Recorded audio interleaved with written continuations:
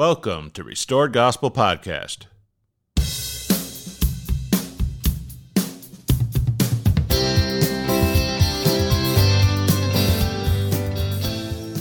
Welcome back. I'm Mike Barrett. I'm Corey Stark. We are two friends having casual conversation about the things of eternity. We invite you into that conversation. Last time we were together, we were talking about the blood of Christ, different aspects of that, having faith in the blood. We're going to talk a little bit today about works, grace, mercy, whatever else Corey has prepared for us. So glad to have him here and his knowledge of the scriptures and all the time he's put into that. I think it's a real blessing for those that listen. It really gets our mind moving. So I'm sure I'll have plenty of questions, and Corey's going to have all the answers. But I love talking about it with you, Mike. Thanks for the opportunity to be here. So in the Protestant world, or in the Protestants, anti-restoration people think that we're really works-based, and that we deny the grace of the Lord. At least that's some things that I've heard in debates and have heard people read and post. So what is it? What is it about works that gets people all up in arms in the evangelical world when you start to mention that? Well, that's a good point. Or should we define works first? Yeah, I think we have to go there too. Part of it comes down to this: if we only hold the Bible as the only word of Scripture, and that's okay, the answers are found there too. We can come to certain conclusions if we start in the New Testament, for instance, only as our basis of scriptural study or understanding.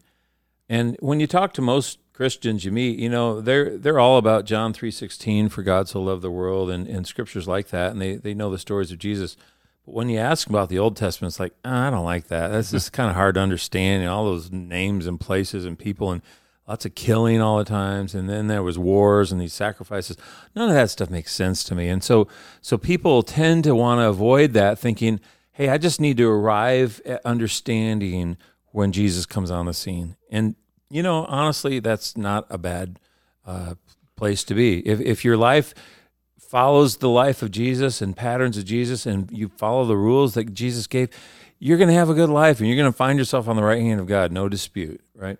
But the thing to remember is that much of the New Testament is made up of epistles. An epistle was a letter. That was the old-fashioned word for a letter that Paul or one of the other apostles wrote to people, saints. And so when you're reading other people's mail, as these letters are, and they're 2,000 years old, you have to sometimes understand the context of the day. Well, that context was very much about the Old Testament. And it was very much about the ideas and learnings and culture that were developed a couple thousand years or more before that the people lived by.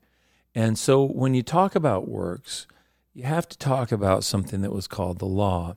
Now, before we get into that, just from a 30,000-foot view, the age-old argument, well, maybe it's not age-old, but the argument seems to be, if people argue against the restoration, it's, well, you're works-based. And some of that I could see how they arrive at that conclusion, because we share a story about different glories and things and different levels of salvation. And I honestly don't think the scriptures actually teach that. I realize we've shared that. I don't want to go into that right now, but I want to put that off to the side for a minute, and let's just look at what the scriptures say about works and what the scriptures say about grace. In our last episode, we discussed the fact that grace is this wonderful gift that God made to humanity by coming into this world to become a part of this world so that a price could be paid for our sin.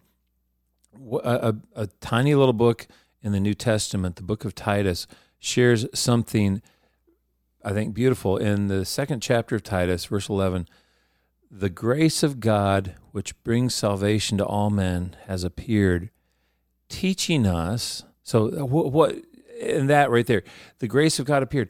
Who appeared? Well, Jesus Christ did. Jesus Christ was the point of all these Old Testament sacrifices and all these Old Testament laws. He was the point of the whole law of Moses that governed the church. But he was, all those things they did were types and shadows to teach about him being the great and eternal sacrifice. So he appears, and then it says in verse 12, Titus chapter 2, verse 12, teaching us to deny ungodliness and worldly lust, to live soberly, righteously, and godly in this present world. So this God appears on earth, teaching us to live righteously and looking for a blessed hope, the glorious appearing of the great God and Savior Jesus Christ, who gave himself for us, that he might redeem us from all iniquity and purify unto himself a peculiar people, zealous of good works. Now, the reason I share that is because Jesus appearing is this definition of grace. That's what grace means, is that he came based on his own will, not by, as Titus 3 says, 3 verse 5, not by works of righteousness which we have done, but according to his mercy he saved us by the washing of regeneration, the renewing of the Holy Ghost. So his choice to come to this earth was the only thing that could bring us back into his presence. That choice by him was grace. Being saved by grace meant that he was the only one who had the ability, because he had eternity. He was infinite. That's what the price of sin cost. He was the only one who could pay that debt, the very creator. Is this scripture, Corey, in 3:7? Is that one of the most popular scriptures referring to grace, or are there others that you know of that get thrown around a lot as well, being justified by his grace? Sure. Well, what's interesting is in Ephesians and the grace part. We'll get into this a little bit more. One of the things I think, and this is probably something to state right off the top of the talk here, is I don't accept the premise that the argument is what many Christians in our day even say it is. It isn't a question, are we saved by grace or are we saved by works?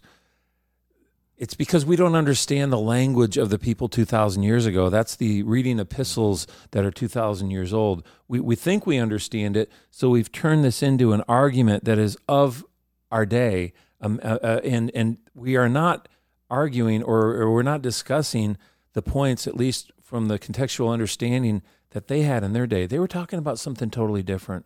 When they were talking about grace, they were talking about the sacrifice of Jesus Christ, him fulfilling all these other symbols of sacrifice that had preceded them for a couple thousand years through animals and everything else that they witnessed. But the idea from the beginning was that God and only God could step out of eternity into time to save us. That's what grace means. But it's morphed into this lazy sort of theology that, grace means I just have to say I believe in Jesus and that's done. And that's where we sometimes use, that's cheap grace, right? It never meant that. It's always and only meant this from the beginning. But let me share, I think, a little bit on the other side. What do the works mean? And you asked that question. Scripture defines works in two distinct ways. And this is what I think is important to understand. There is no work of man that could have been enough by itself on its own to wash away our transgression, to bring us back into God's presence. We couldn't say, I'm sorry enough. If I just say it 1,000,000 times, is that enough? We couldn't, help our neighbor, 100 times. 99 is bad, but if you do 100, now you've made it. It didn't come down to that. It didn't come down to, can I just do enough to earn your favor, God? As we said before, he stated that he forgave Adam. He forgives us. He's willing to forgive. The question isn't, will he forgive me? He's already paid the price for us. It's our response. So there was nothing we could do on its own. It had to happen by the price that he paid. But our works become the evidence of a changed heart. And we are judged whether our heart's changed. That's the first part of works. This is why James states, hey, if you want to show me your faith, that's great, but I'm going to show you my faith by my works. He's going to say, I'm going to show you how my life is different. That's what the works mean. They're the evidence that change occurred by the Spirit. So the first thing, are we saved by grace Of course, that's the only thing. That was the choice of Jesus Christ to inhabit a body in this world. That's what grace means. Are we saved? Can our works save us? No, they had no ability to save us in and of their own. But how do works come into being? Works are by what we're judged, and the work simply shows were we changed by God's Spirit. When Jesus shares in the book of Matthew, at the judgment day, I had the sheep on one hand and the goats on the other. And one group says to him, well, when did we see you sick and hungry? And he says, well, whenever you did it to someone else, you visited the sick, you fed the hungry, you clothed the naked, you did it to me. These people, by their works, were showing, whether they realized it or not, that their hearts were changed. The people on the left hand thought they were doing the work of God, but their heart was never changed, and their works didn't bear that evidence. So works, the first part is our works simply demonstrate as evidence, as you'd use in a court of law, the change. So you said sometimes the language, we're basing it on the wrong premise. Even I think sometimes even in a debate between different religions today, we have the language based on we would just talk around each other when we may be saying the same thing. Like I see like getting down on my knees in the morning and praying to the Lord as a work. It's not, maybe someone else would define that differently, but fasting from meals in order to become closer to the Lord, to me, is a work. Going to church and to fellowship with believers on a regular basis so that that I can be strengthened and just have that fellowship of the Spirit, to me, that's a work. And so I don't know that any believer, even in the Protestant world, whether you're any denomination, would say that those things are bad. Maybe they would say, but that's not necessary for salvation. And I would say that is necessary for salvation, because it's through those things that I am working on my relationship with Jesus, and I am working on that changed heart. And without those things, I can't just rely on Jesus dying for me to get to heaven, because I'm not seeking him out actively. I'm not wanting to be changed. I'm not allowing that Holy Spirit to be thriving and growing within me. Right. So those are all works, but they're not the works of the law. But I think maybe that's where the debate would be, or that's where people would say, no, those things don't save you. And yet maybe it's the fact that they don't believe that a heart change needs to take place. I don't know. Well, you touched on some great thoughts there, Mike. And I think this second definition of works is important. One of the things we have to remember is when the Israelites left Egypt and they were in the wilderness and God gave them laws, they were stubborn, they were wicked, they were hard-hearted people, and they couldn't follow the laws. That's why Moses breaks the tablets and comes back down with another set. And then he reads through a veil to these people, because it symbolized the separation of God, of understanding from them. And he gives them lots of laws. The book of Leviticus is one place in the Old Testament where the laws that they had to live under, the laws which defined when they were clean or unclean, the laws which defined if you were righteous or unrighteous, the laws which defined how you sacrificed, the laws which defined who got to live and who got to die. You could die for breaking the Sabbath or for committing adultery. All these things were defined by the law, and it was a very harsh, cruel, almost vengeful existence. An eye for an eye, a tooth for a tooth.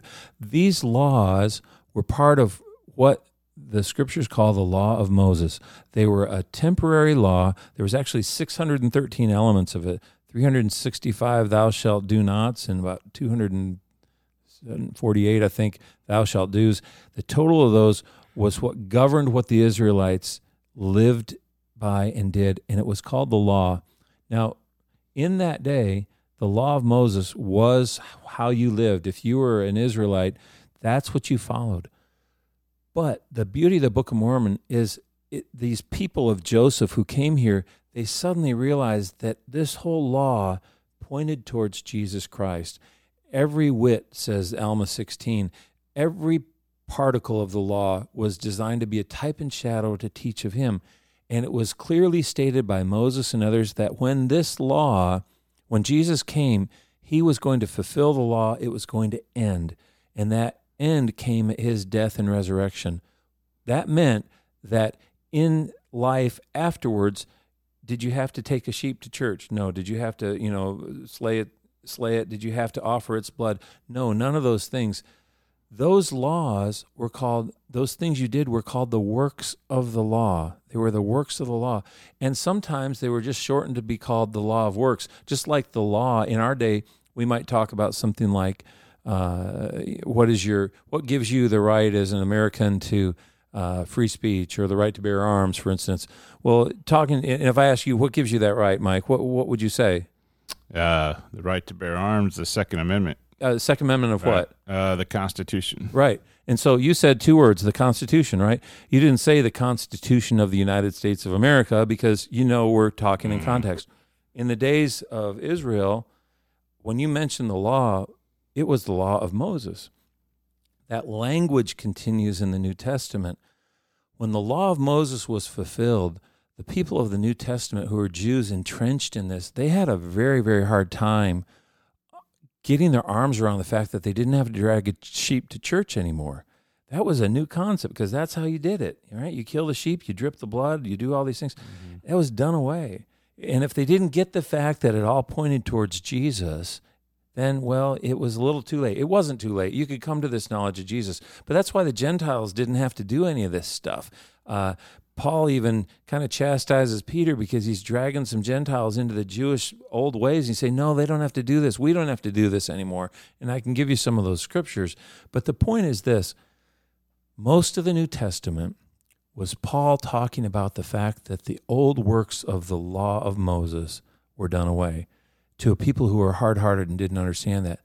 The beauty of the Book of Mormon is that the people learned early on from writers like Nephi and King Benjamin, Abinadi, and Alma, who all write about the fact that the law was pointing towards Christ. The law of works, of these works of the Mosaic law, was to be done away in Christ. When Jesus comes, in the 5th and 6th chapters and 7th chapters of 3rd Nephi, as he's speaking to the Nephites, he says over 6 times, the law of Moses is fulfilled. It's done. You don't have to do this anymore. And the people in America lived and prospered because this was done. It was put behind them now. But the people of the New Testament still struggled because of this major fact. They didn't recognize Jesus was the Messiah. And because they didn't recognize him as the Messiah, they kept thinking this law, these works of the law were more important. So most of the New Testament becomes this teaching and instruction by the apostles of the fact that it all pointed towards Jesus from the beginning. And so many, many scriptures talk about this, and I'll just throw out a few.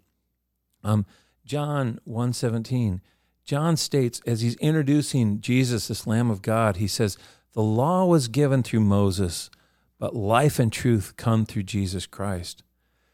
Galatians 5 says, Christ is of no effect whoever thinks they're still justified by the law. He says, you're fallen from grace. You don't understand if you think you're going to be made righteous by the law of Moses. You're made righteous by the blood of Christ. That's what it all pointed towards. Romans 8 says, the law of the Spirit of Christ has made me free from the law of sin and death. That was this law of Moses.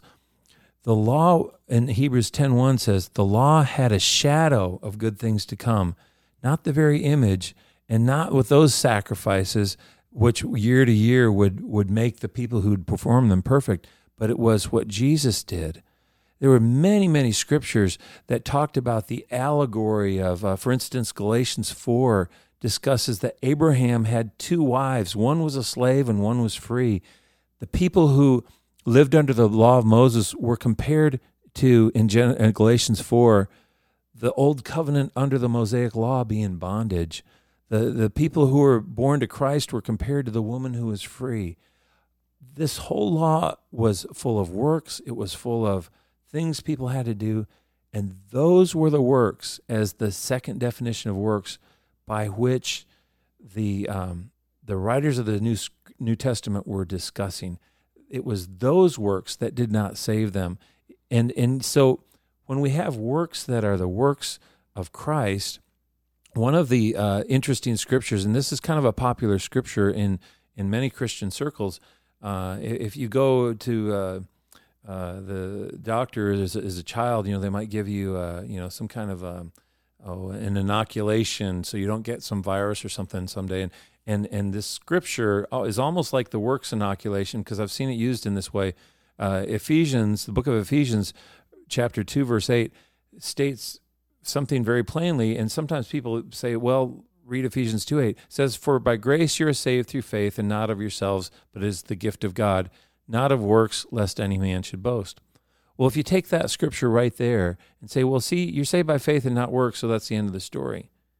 But if you continue reading in context, verse 10 says, "But we are the workmanship of Christ, created in Christ unto good works, which God hath before ordained that we should walk in them."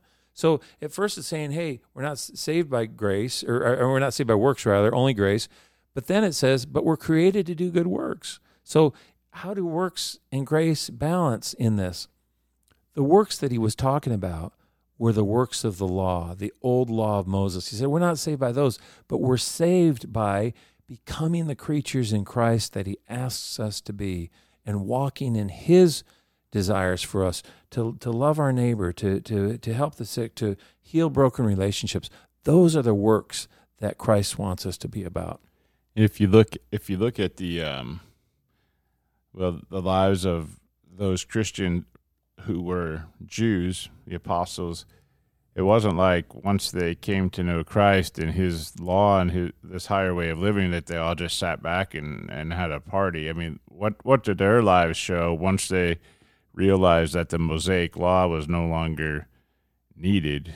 What did they do then? I mean, they were so active, they were so engaged in different works, which was sharing love, sharing the gospel, sharing the good news of Christ, that they were killed and murdered. So they were very active. They were very active in setting up communities as they went out into different nations. And Paul's letters are to all of these different communities and churches that were sprung up and planted by these believers of Christ. There was all kinds of work going on, and people were living and trying to live what Jesus had taught. And that's much of the New Testament, right? The acts and the things that happened of the believers. It wasn't that everybody just sat still and said, all we need to do is just believe that Christ came, and that's it. Exactly. A great scripture search, if people like to scripture search, are the words works and works of the law. Romans and Galatians, Hebrews, other books of the New Testament that were written to Jews often discuss this topic, because those were the people struggling with it. Books that were written to the Gentiles were not full of discussion of works of the law, because they never lived under that. They were just talking about the love of Christ. So when you find these books that seem to be focused so often, so heavily on works, it's because of the fact that there were people who didn't understand in the day. To give you a few of those scriptures, Paul asks in Galatians 3:5, he says, hey, those of you who felt the Spirit, and maybe he's talking about the day of Pentecost, he said, did you do it by the works of the law or by the hearing of faith, meaning the hearing of faith about Jesus? The works of the law, meaning the Old Testament works. He said, the Old Testament stuff, those sacrifices didn't bring that Spirit. It was when you learned about Jesus. And so the works of the law were the things of the Old Testament that were part of these temporary laws. It was almost like martial law given because of disobedience to Israel. But the works of the law were to be done away, and so that people could come to Christ. Galatians 3:10, for as many as are of the works of the law are under the curse, for it is written, cursed is everyone who continueth not in the things which are written in the book of the law to do them. In other words, he's saying people who come to Christ but still think you have to live by the old works of the Mosaic law, you're missing the point. It's like having a curse, because you're not getting the point of Jesus. Scripture talks about this in other areas where it combines faith and works. Romans 4:16 says, you are justified. Justified means to be made spiritually righteous of faith and works through grace. In other words, your faith, now this isn't the works of the law, it's talking about our works in Christ. By having faith and works means that our faith is not just head knowledge. Our faith becomes this firm determination to do his will. He said that's what brings righteousness, when we not only believe it, but we carry it out in our lives. When we decide that I'm going to love my neighbor, whether my neighbor loves me back, I'm going to walk with someone 2 miles, even if they only ask me to walk 1. That's where faith and works come into play. That's the kind of thing that judgment becomes about, right? That's what it is. But to separate in the New Testament, just if you word search the word the law, you're going to find over 100 references to that in the New Testament, where most of the time they're talking about this word, which in the New Testament in the Greek was nemos, which came from the word nomos, which was a Hebrew word that talked about how they would feed chickens, literally, scatter food here and there, here a little, there a little, right?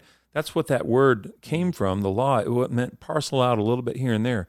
But the original word of that word nomos, which was the Greek word for the law, came back to the word Torah. It was the first 5 books of the Bible where you get the Mosaic Law. So in the New Testament, when they reference the law, if you use like a Strong's Concordance where you can get the Hebrew definition, you'll find most of those references translated to the word by the works of the Torah or the Old Testament laws of Moses.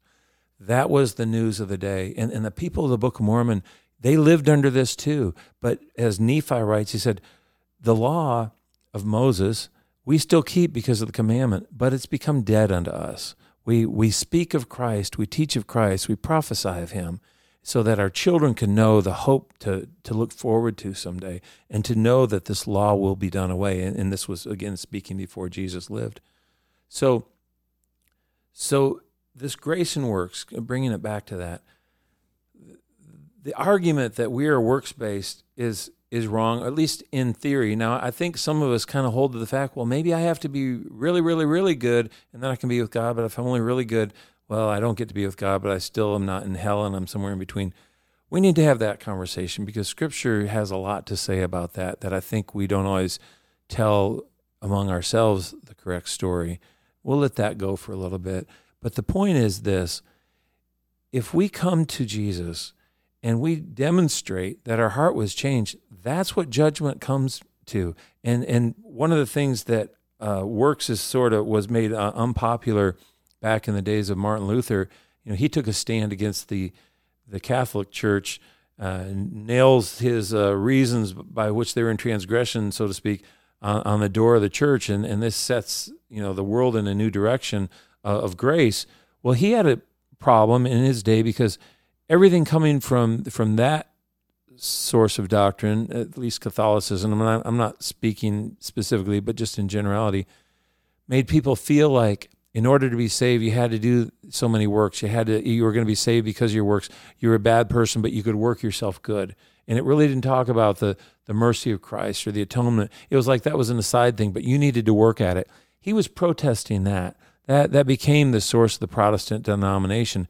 But it morphed from that. But he was so concerned, he literally could not reconcile faith and works. In fact, he felt, I've got some scripture, it's not scripture, it's historical quotes by Martin Luther. He was so distraught over the word works that he literally suggested to the people who created the canon of Scripture in the New Testament that we have today that at least 3 books be removed. That was the book of James, the book of Hebrews, and the book of Revelation. Oh, wow. And the reason for that historically is because he said they all mention works. Mm-hmm. He could not reconcile faith and works in any conversation at all, but not realizing, again, what we talked about. The works that the Scriptures were talking about were divided into 2 groups. The works of the Old Testament law were what were done away.